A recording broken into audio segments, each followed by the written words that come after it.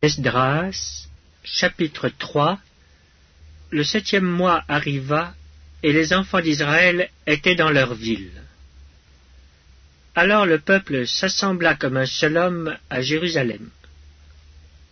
Josué, fils de Jotsadak, avec ses frères les sacrificateurs, et Zorobabel, fils de Shealtiel, avec ses frères, se levèrent et bâtirent l'autel du Dieu d'Israël, pour y offrir des holocaustes, selon ce qui est écrit dans la loi de Moïse, homme de Dieu.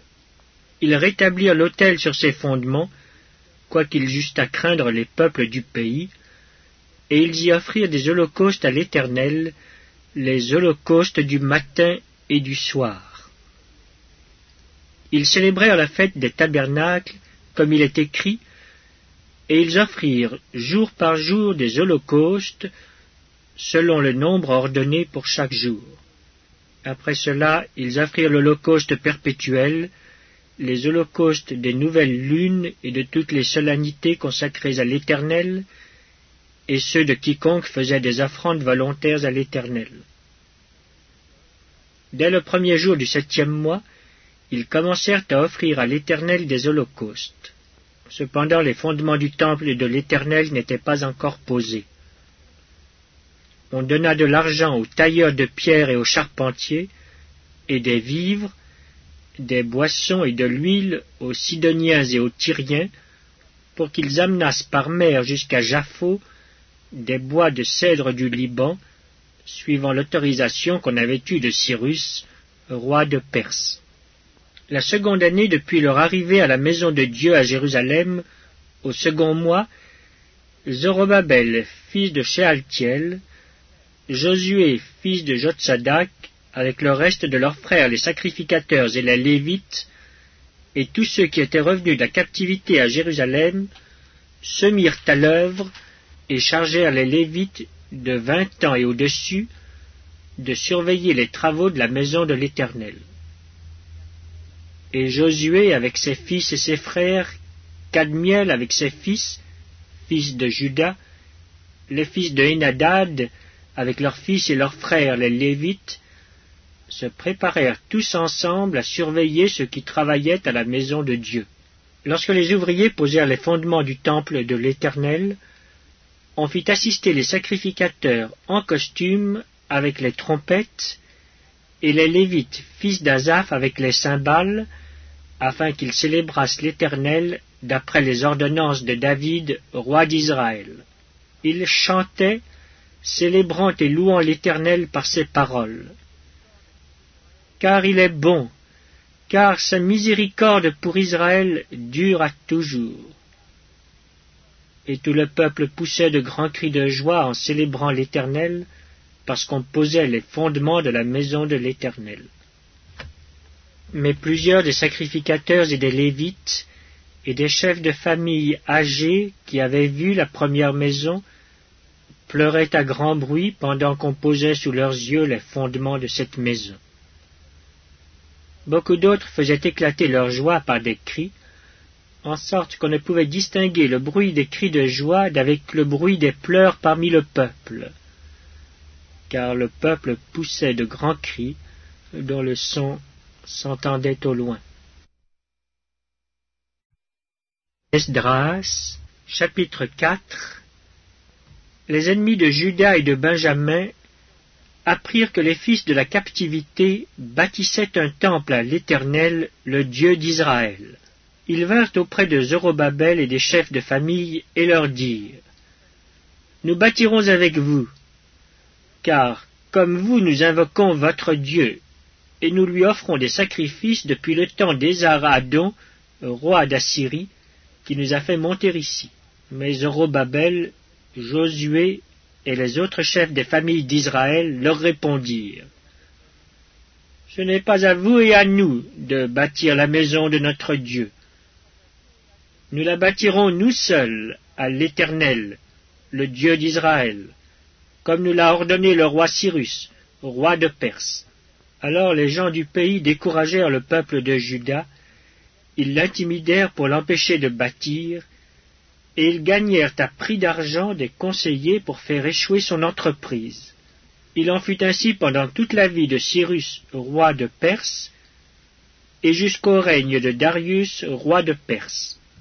Sous le règne d'Assuérus, au commencement de son règne, ils écrivirent une accusation contre les habitants de Juda et de Jérusalem. Et du temps d'Artaxercès, Bishlam, Mithredate, Tabéel et le reste de leurs collègues écrivirent à Artaxercès, roi de Perse. La lettre fut transcrite en caractères araméens et traduite en araméen. Rehum, gouverneur, et Shimshaï, secrétaire, écrivirent au roi Artaxercès la lettre suivante concernant Jérusalem. Rehum, gouverneur, Shimshaï, secrétaire, et le reste de leurs collègues, ceux de Din, d'Arphasatak, de Tarpel, d'Apharas, d'Érec, de Babylone, de Suse, de Déba, d'Élam, et les autres peuples que le grand et illustre Osnappar a transportés et établis dans la ville de Samarie et autres lieux de ce côté du fleuve, etc. C'est ici la copie de la lettre qu'ils envoyèrent au roi Artaxercès. Tes serviteurs, les gens de ce côté du fleuve, etc., que le roi sache que les Juifs partis de chez toi et arrivés parmi nous à Jérusalem rebâtissent la ville rebelle et méchante, en relèvent les murs et en restaurent les fondements. Que le roi sache donc que si cette ville est rebâtie et si ses murs sont relevés, ils ne paieront ni tribut, ni impôt, ni droit de passage, et que le trésor royal en souffrira. Or, comme nous mangeons le sel du palais, et qu'il ne nous paraît pas convenable de voir mépriser le roi, nous envoyons au roi ces informations. Qu'on fasse des recherches dans le livre des mémoires de tes pères, et tu trouveras et verras dans le livre des mémoires que cette ville est une ville rebelle, funeste au roi et aux provinces, et qu'on s'y est livré à la révolte dès les temps anciens. C'est pourquoi cette ville a été détruite. Nous faisons savoir au roi que si cette ville est rebâtie, et si ses murs sont relevés, par cela même tu n'auras plus de possession de ce côté du fleuve. Réponse envoyée par le roi à Rehum, gouverneur, à Shimshaï, secrétaire, et au reste de leurs collègues demeurant à Samarie et autres lieux de l'autre côté du fleuve. Salut, etc. La lettre que vous nous avez envoyée a été lue exactement devant moi. J'ai donné ordre de faire des recherches. Et l'on a trouvé que dès les temps anciens, cette ville s'est soulevée contre les rois et qu'on s'y est livré à la sédition et à la révolte. Il y eut à Jérusalem des rois puissants, maîtres de tout le pays de l'autre côté du fleuve, et auxquels on payait tribut, impôts et droits de passage. En conséquence, ordonnez de faire cesser les travaux de ces gens, afin que cette ville ne se rebâtisse point avant une autorisation de ma part. Gardez-vous de mettre en cela de la négligence, de peur que le mal n'augmente au préjudice des rois. Aussitôt que la copie de la lettre du roi Artaxercès eut été lue devant Rehum, Shimshaï le secrétaire, et leurs collègues, ils allèrent en hâte à Jérusalem vers les Juifs, et firent cesser leurs travaux par violence et par force. Alors s'arrêta l'ouvrage de la maison de Dieu à Jérusalem, et il fut interrompu jusqu'à la seconde année du règne de Darius, roi de Perse. Esdras, chapitre 5. Agé, le prophète, et Zacharie, fils d'Ido, le prophète, prophétisèrent aux Juifs qui étaient en Juda et à Jérusalem au nom du Dieu d'Israël. Alors Zorobabel, fils de Shealtiel, et Josué, fils de Jotsadak, se levèrent et commencèrent à bâtir la maison de Dieu à Jérusalem. Et avec eux étaient les prophètes de Dieu qui les assistaient. Dans ce même temps, Tatnaï, gouverneur de ce côté du fleuve, Shethar-Boznaï et leurs collègues vinrent auprès d'eux et leur parlèrent ainsi. « Qui vous a donné l'autorisation de bâtir cette maison et de relever ses murs ?» Ils leur dirent encore. « Quels sont les noms des hommes qui construisent cet édifice ?» Mais l'œil de Dieu veillait sur les anciens des Juifs. Et on laissa continuer les travaux pendant l'envoi d'un rapport à Darius et jusqu'à la réception d'une lettre sur cet objet. Copie de la lettre envoyée au roi Darius par Tatnaï, gouverneur de ce côté du fleuve, Shethar-Boznaï et leurs collègues d'Arphazac, demeurant de ce côté du fleuve. Ils lui adressèrent un rapport ainsi conçu. Au roi Darius, salut. Que le roi sache que nous sommes allés dans la province de Juda à la maison du grand Dieu. Elle se construit en pierre de taille et le bois se pose dans les murs. Le travail marche rapidement et réussit entre leurs mains. Nous avons interrogé les anciens et nous leur avons ainsi parlé. Qui vous a donné l'autorisation de bâtir cette maison et de relever ses murs? Nous leur avons aussi demandé leurs noms pour te les faire connaître. Et nous avons mis par écrit les noms des hommes qui sont à leur tête. Voici la réponse qu'ils nous ont faite. Nous sommes les serviteurs du Dieu des cieux et de la terre, et nous rebâtissons la maison qui avait été construite il y a bien des années. Un grand roi d'Israël l'avait bâtie et achevée.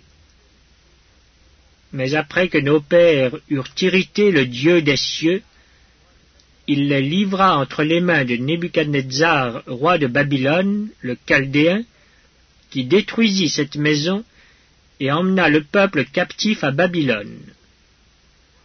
Toutefois, la première année de Cyrus, roi de Babylone, le roi Cyrus donna l'ordre de rebâtir cette maison de Dieu. Et même le roi Cyrus ôta du temple de Babylone les ustensiles d'or et d'argent de la maison de Dieu que Nebuchadnezzar avait enlevés du temple de Jérusalem et transportés dans le temple de Babylone. Il les fit remettre au nommé Sheshbatsar, qu'il établit gouverneur, et il lui dit, « Prends ces ustensiles, va les déposer dans le temple de Jérusalem, et que la maison de Dieu soit rebâtie sur le lieu où elle était. » Ce Sheshbatsar est donc venu, et il a posé les fondements de la maison de Dieu à Jérusalem. Depuis lors, jusqu'à présent, elle se construit, et elle n'est pas achevée. Maintenant, si le roi le trouve bon, que l'on fasse des recherches dans la maison des trésors du roi à Babylone, pour voir s'il y a eu de la part du roi Cyrus un ordre donné pour la construction de cette maison de Dieu à Jérusalem. Puis, que le roi nous transmette sa volonté sur cet objet. Esdras, chapitre 6. Alors le roi Darius donna ordre de faire des recherches dans la maison des archives où l'on déposait les trésors à Babylone. Et l'on trouva à Ashméta, capitale de la province de Médie, un rouleau sur lequel était écrit le mémoire suivant. La première année du roi Cyrus. Le roi Cyrus a donné cet ordre au sujet de la maison de Dieu à Jérusalem. Que la maison soit rebâtie pour être un lieu où l'on offre des sacrifices, et qu'elle ait de solides fondements. Elle aura 60 coudées de hauteur, 60 coudées de largeur, 3 rangées de pierres de taille et 1 rangée de bois neuf. Les frais seront payés par la maison du roi. De plus, les ustensiles d'or et d'argent de la maison de Dieu, que Nebuchadnezzar avait enlevés du temple de Jérusalem et transportés à Babylone, seront rendus transportés au temple de Jérusalem à la place où ils étaient, et déposés dans la maison de Dieu. Maintenant, Tatnaï, gouverneur de l'autre côté du fleuve, Shetbar-Boznaï et ses collègues d'Arphazak, qui demeuraient de l'autre côté du fleuve, tenez-vous loin de ce lieu. Laissez continuer les travaux de cette maison de Dieu. Que le gouverneur des Juifs et les anciens des Juifs la rebâtissent sur l'emplacement qu'elle occupait. Voici l'ordre que je donne touchant ce que vous aurez à faire à l'égard de ces anciens des Juifs pour la construction de cette maison de Dieu. Les frais pris sur les biens du roi provenant des tribus de l'autre côté du fleuve seront exactement payés à ces hommes, afin qu'il n'y ait pas d'interruption. Les choses nécessaires pour les holocaustes du Dieu des cieux, jeunes taureaux, béliers et agneaux, froment, sel, vin et huile, seront livrés sur leur demande aux sacrificateurs de Jérusalem, jour par jour et sans manquer, afin qu'ils offrent des sacrifices de bonne odeur au Dieu des cieux, et qu'ils prient pour la vie du roi et de ses fils. Et voici l'ordre que je donne touchant quiconque transgressera cette parole. On arrachera de sa maison une pièce de bois, on la dressera pour qu'il y soit attaché, et l'on fera de sa maison un tas d'immondices. Que le Dieu qui fait résider en ce lieu son nom renverse tout roi et tout peuple qui étendrait la main pour transgresser ma parole, pour détruire cette maison de Dieu à Jérusalem. Moi, Darius, j'ai donné cet ordre, qu'il soit ponctuellement exécuté. Tatnaï, gouverneur de ce côté du fleuve, Shetbar-Boznaï et leurs collègues se conformèrent ponctuellement à cet ordre que leur envoya le roi Darius. Et les anciens des Juifs bâtirent avec succès, selon les prophéties d'Agé le prophète et Zacharie fils d'Iddo. Ils bâtirent et achevèrent d'après l'ordre du Dieu d'Israël et d'après l'ordre de Cyrus, de Darius et d'Artaxerxès, roi de Perse. La maison fut achevée le 3e jour du mois d'Adar, dans la 6e année du règne du roi Darius.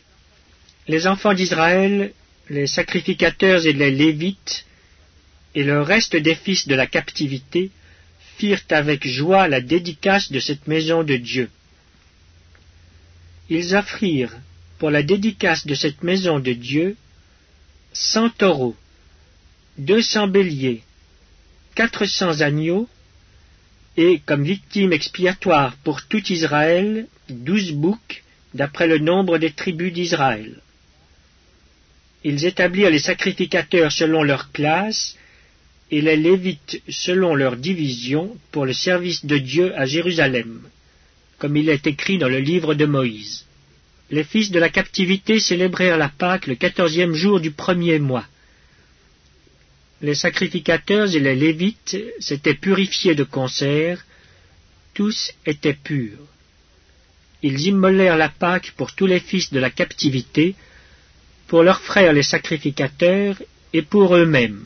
Les enfants d'Israël, revenus de la captivité, mangèrent la Pâque avec tous ceux qui s'étaient éloignés de l'impureté des nations du pays et qui se joignirent à eux pour chercher l'Éternel, le Dieu d'Israël. Ils célébrèrent avec joie pendant 7 jours la fête des pains sans levain, car l'Éternel les avait réjouis en disposant le roi d'Assyrie à les soutenir dans l'œuvre de la maison de Dieu, du Dieu d'Israël. Esdras, chapitre 7. Après ces choses, sous le règne d'Artaxerxès, roi de Perse, vint Esdras, fils de Séraja, fils d'Azaria, fils de Hilkija, fils de Shaloum, fils de Tsadok, fils d'Achitub, fils d'Amaria, fils d'Azaria, fils de Mérajot, fils de Zérakia, fils d'Uzi, fils de Buki, fils d'Abishua, fils de Phiné, fils d'Éléazar, fils d'Aaron, le souverain sacrificateur. Cet Esdras vint de Babylone. C'était un scribe versé dans la loi de Moïse, donnée par l'Éternel, le Dieu d'Israël. Et comme la main de l'Éternel son Dieu était sur lui, le roi lui accorda tout ce qu'il avait demandé. Plusieurs des enfants d'Israël, des sacrificateurs et des Lévites, des chantres, des portiers et des Nétiniens, vinrent aussi à Jérusalem la 7e année du roi Artaxercès. Esdras arriva à Jérusalem au 5e mois de la 7e année du roi. Il était parti de Babylone le 1er jour du 1er mois, et il arriva à Jérusalem le 1er jour du 5e mois, la bonne main de Dieu étant sur lui. Car Esdras avait appliqué son cœur à étudier et à mettre en pratique la loi de l'Éternel, et à enseigner au milieu d'Israël les lois et les ordonnances. Voici la copie de la lettre donnée par le roi Artaxercès à Esdras, sacrificateur et scribe, enseignant les commandements et les lois de l'Éternel concernant Israël. Artaxercès, roi des rois, à Esdras, sacrificateur et scribe, versé dans la loi du Dieu des cieux, etc. J'ai donné ordre de laisser aller tous ceux du peuple d'Israël, de ses sacrificateurs et de ses Lévites qui se trouvent dans mon royaume et qui sont disposés à partir avec toi pour Jérusalem.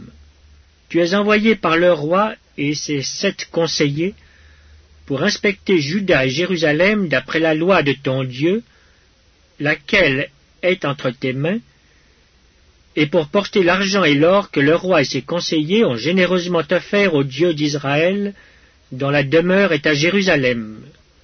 Tout l'argent et l'or que tu trouveras dans toute la province de Babylone, et les dons volontaires faits par le peuple et les sacrificateurs pour la maison de leur Dieu à Jérusalem.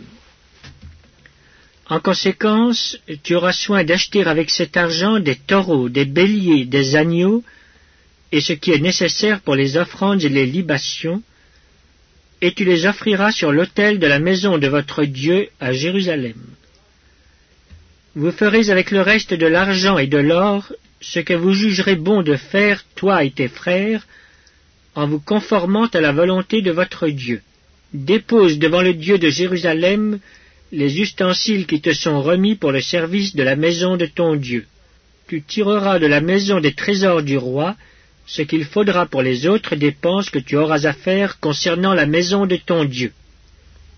Moi, le roi Artaxercès, je donne l'ordre à tous les trésoriers de l'autre côté du fleuve de livrer exactement à Esdras, sacrificateur et scribe, versé dans la loi du Dieu des cieux, tout ce qu'il vous demandera, jusqu'à 100 talents d'argent, 100 corps de froment, 100 battes de vin, 100 battes d'huile et du sel à discrétion. Que tout ce qui est ordonné par le Dieu des cieux se fasse ponctuellement pour la maison du Dieu des cieux, afin que sa colère ne soit pas sur le royaume, sur le roi et sur ses fils.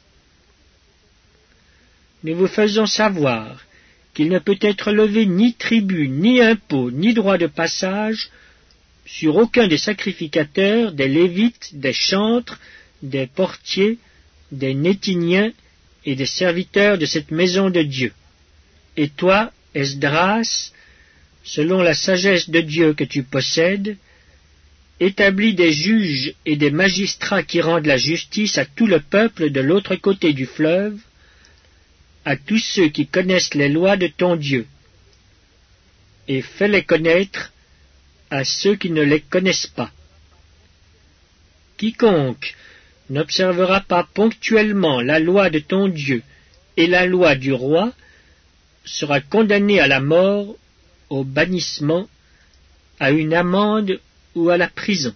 Béni soit l'Éternel, le Dieu de nos pères, qui a disposé le cœur du roi à glorifier ainsi la maison de l'Éternel à Jérusalem, et qui m'a rendu l'objet de la bienveillance du roi, de ses conseillers et de tous ses puissants chefs. Fortifié par la main de l'Éternel, mon Dieu, qui était sur moi, j'ai rassemblé les chefs d'Israël, afin qu'ils partissent avec moi. Livre des Proverbes, chapitre 30. Parole d'Agur, fils de Jaquet, sentence prononcée par cet homme pour Itiel et pour Ucal. Certes, je suis plus stupide que personne, et je n'ai pas l'intelligence d'un homme, je n'ai pas appris la sagesse, et je ne connais pas la science des saints. Qui est monté aux cieux, et qui en est descendu? Qui a recueilli le vent dans ses mains? Qui a serré les eaux dans son vêtement? Qui a fait paraître les extrémités de la terre? Quel est son nom, et quel est le nom de son fils? Le sais-tu? Toute parole de Dieu est éprouvée. Il est un bouclier pour ceux qui cherchent en lui un refuge. N'ajoute rien à ces paroles, de peur qu'il ne te reprenne et que tu ne sois trouvé menteur. Je te demande 2 choses. Ne me les refuse pas avant que je meure. Éloigne de moi la fausseté et la parole mensongère. Ne me donne ni pauvreté ni richesse. Accorde-moi le pain qui m'est nécessaire, de peur que dans l'abondance je ne te renie et que je ne dise « Qui est l'Éternel ?» ou que dans la pauvreté je ne dérobe et je ne m'attaque au nom de mon Dieu. Ne calomnie pas un serviteur auprès de son maître, de peur qu'il ne te maudisse et que tu ne te rendes coupable. Il est une race qui maudit son père et qui ne bénit point sa mère. Il est une race qui se croit pure et qui n'est pas lavée de sa souillure. Il est une race dont les yeux sont hautains et les paupières élevées. Il est une race dont les dents sont des glaives et les mâchoires des couteaux pour dévorer le malheureux sur la terre et les indigents parmi les hommes. La sangsue a 2 filles. Donne, donne. 3 choses sont insatiables, 4 ne disent jamais assez. Le séjour des morts, la femme stérile, la terre qui n'est pas rassasiée d'eau, et le feu qui ne dit jamais assez. L'œil qui se moque d'un père et qui dédaigne l'obéissance envers une mère, les corbeaux du torrent le perceront et les petits de l'aigle le mangeront. Il y a 3 choses qui sont au-dessus de ma portée, même 4, que je ne puis comprendre. La trace de l'aigle dans les cieux, la trace du serpent sur le rocher, la trace du navire au milieu de la mer, et la trace de l'homme chez la jeune femme. Telle est la voix de la femme adultère, elle mange, et elle s'essuie la bouche, puis elle dit « Je n'ai point fait de mal ». 3 choses font trembler la terre, et il en est 4 qu'elle ne peut supporter. Un esclave qui vient à régner, un insensé qui est rassasié de pain, une femme dédaignée qui se marie, et une servante qui hérite de sa maîtresse. Il y a sur la terre 4 animaux petits et cependant des plus sages. Les fourmis, peuple sans force, préparent en été leur nourriture. Les damans, peuple sans puissance, placent leur demeure dans les rochers. Les sauterelles n'ont point de roi et elles sortent toutes par division. Le lézard saisit avec les mains et se trouve dans les palais des rois. Il y en a 3 qui ont une belle allure et 4 qui ont une belle démarche. Le lion, le héros des animaux, ne reculant devant qui que ce soit. Le cheval tout équipé, ou le bouc, et le roi à qui personne ne résiste. Si l'orgueil te pousse à des actes de folie, et si tu as de mauvaises pensées, mets la main sur la bouche, car la pression du lait produit de la crème, la pression du nez produit du sang, et la pression de la colère produit des querelles. Proverbes chapitre 31. Parole du roi Lémuel, sentence par lesquelles sa mère l'instruisit. Que te dirai-je, mon fils? Que te dirai-je, fils de mes entrailles? Que te dirai-je, mon fils, objet de mes vœux? Ne livre pas ta vigueur aux femmes, et tes voix à celles qui perdent les rois. Ce n'est point au roi, Lémuel, ce n'est point au roi de boire du vin, ni au prince de rechercher les liqueurs fortes, de peur qu'en buvant ils n'oublient la loi, et ne méconnaissent les droits de tous les malheureux. Donnez des liqueurs fortes à celui qui périt, et du vin à celui qui a l'amertume dans l'âme, qu'il boive et qu'il oublie sa pauvreté, et qu'il ne se souvienne plus de ses peines. Ouvre ta bouche pour le muet, pour la cause de tous les délaissés. Ouvre ta bouche, juge avec justice, et défends le malheureux et l'indigent. Qui peut trouver une femme vertueuse? Elle a bien plus de valeur que les perles. Le cœur de son mari a confiance en elle, et les produits ne lui feront pas défaut. Elle lui fait du bien, et non du mal, tous les jours de sa vie. Elle se procure de la laine et du lin, et travaille d'une main joyeuse. Elle est comme un navire marchand, elle amène son pain de loin. Elle se lève lorsqu'il est encore nuit, et elle donne la nourriture à sa maison et la tâche à ses servantes. Elle pense à un champ, et elle l'acquiert. Du fruit de son travail, elle plante une vigne. Elle ceint de force ses reins, et elle affermit ses bras. Elle sent que ce qu'elle gagne est bon, sa lampe ne s'éteint point pendant la nuit. Elle met la main à la quenouille, et ses doigts tiennent le fuseau. Elle tend la main au malheureux, elle tend la main à l'indigent. Elle ne craint pas la neige pour sa maison, car toute sa maison est vêtue de cramoisis. Elle se fait des couvertures, elle a des vêtements de fin lin et de pourpre. Son mari est considéré aux portes lorsqu'il siège avec les anciens du pays. Elle fait des chemises et elle les vend, et elle livre des ceintures aux marchands. Elle est revêtue de force et de gloire, elle se rit de l'avenir. Elle ouvre la bouche avec sagesse, et les instructions aimables sont sur sa langue. Elle veille sur ce qui se passe dans sa maison, et elle ne mange pas le pain de paresse. Ses filles se lèvent et la disent heureuse. Son mari se lève et lui donne des louanges. Plusieurs filles ont une conduite vertueuse, mais toi, tu les surpasses toutes. La grâce est trompeuse et la beauté est vaine. La femme qui craint l'Éternel est celle qui sera louée. Récompensez-la du fruit de son travail, et qu'aux portes, ses œuvres la louent.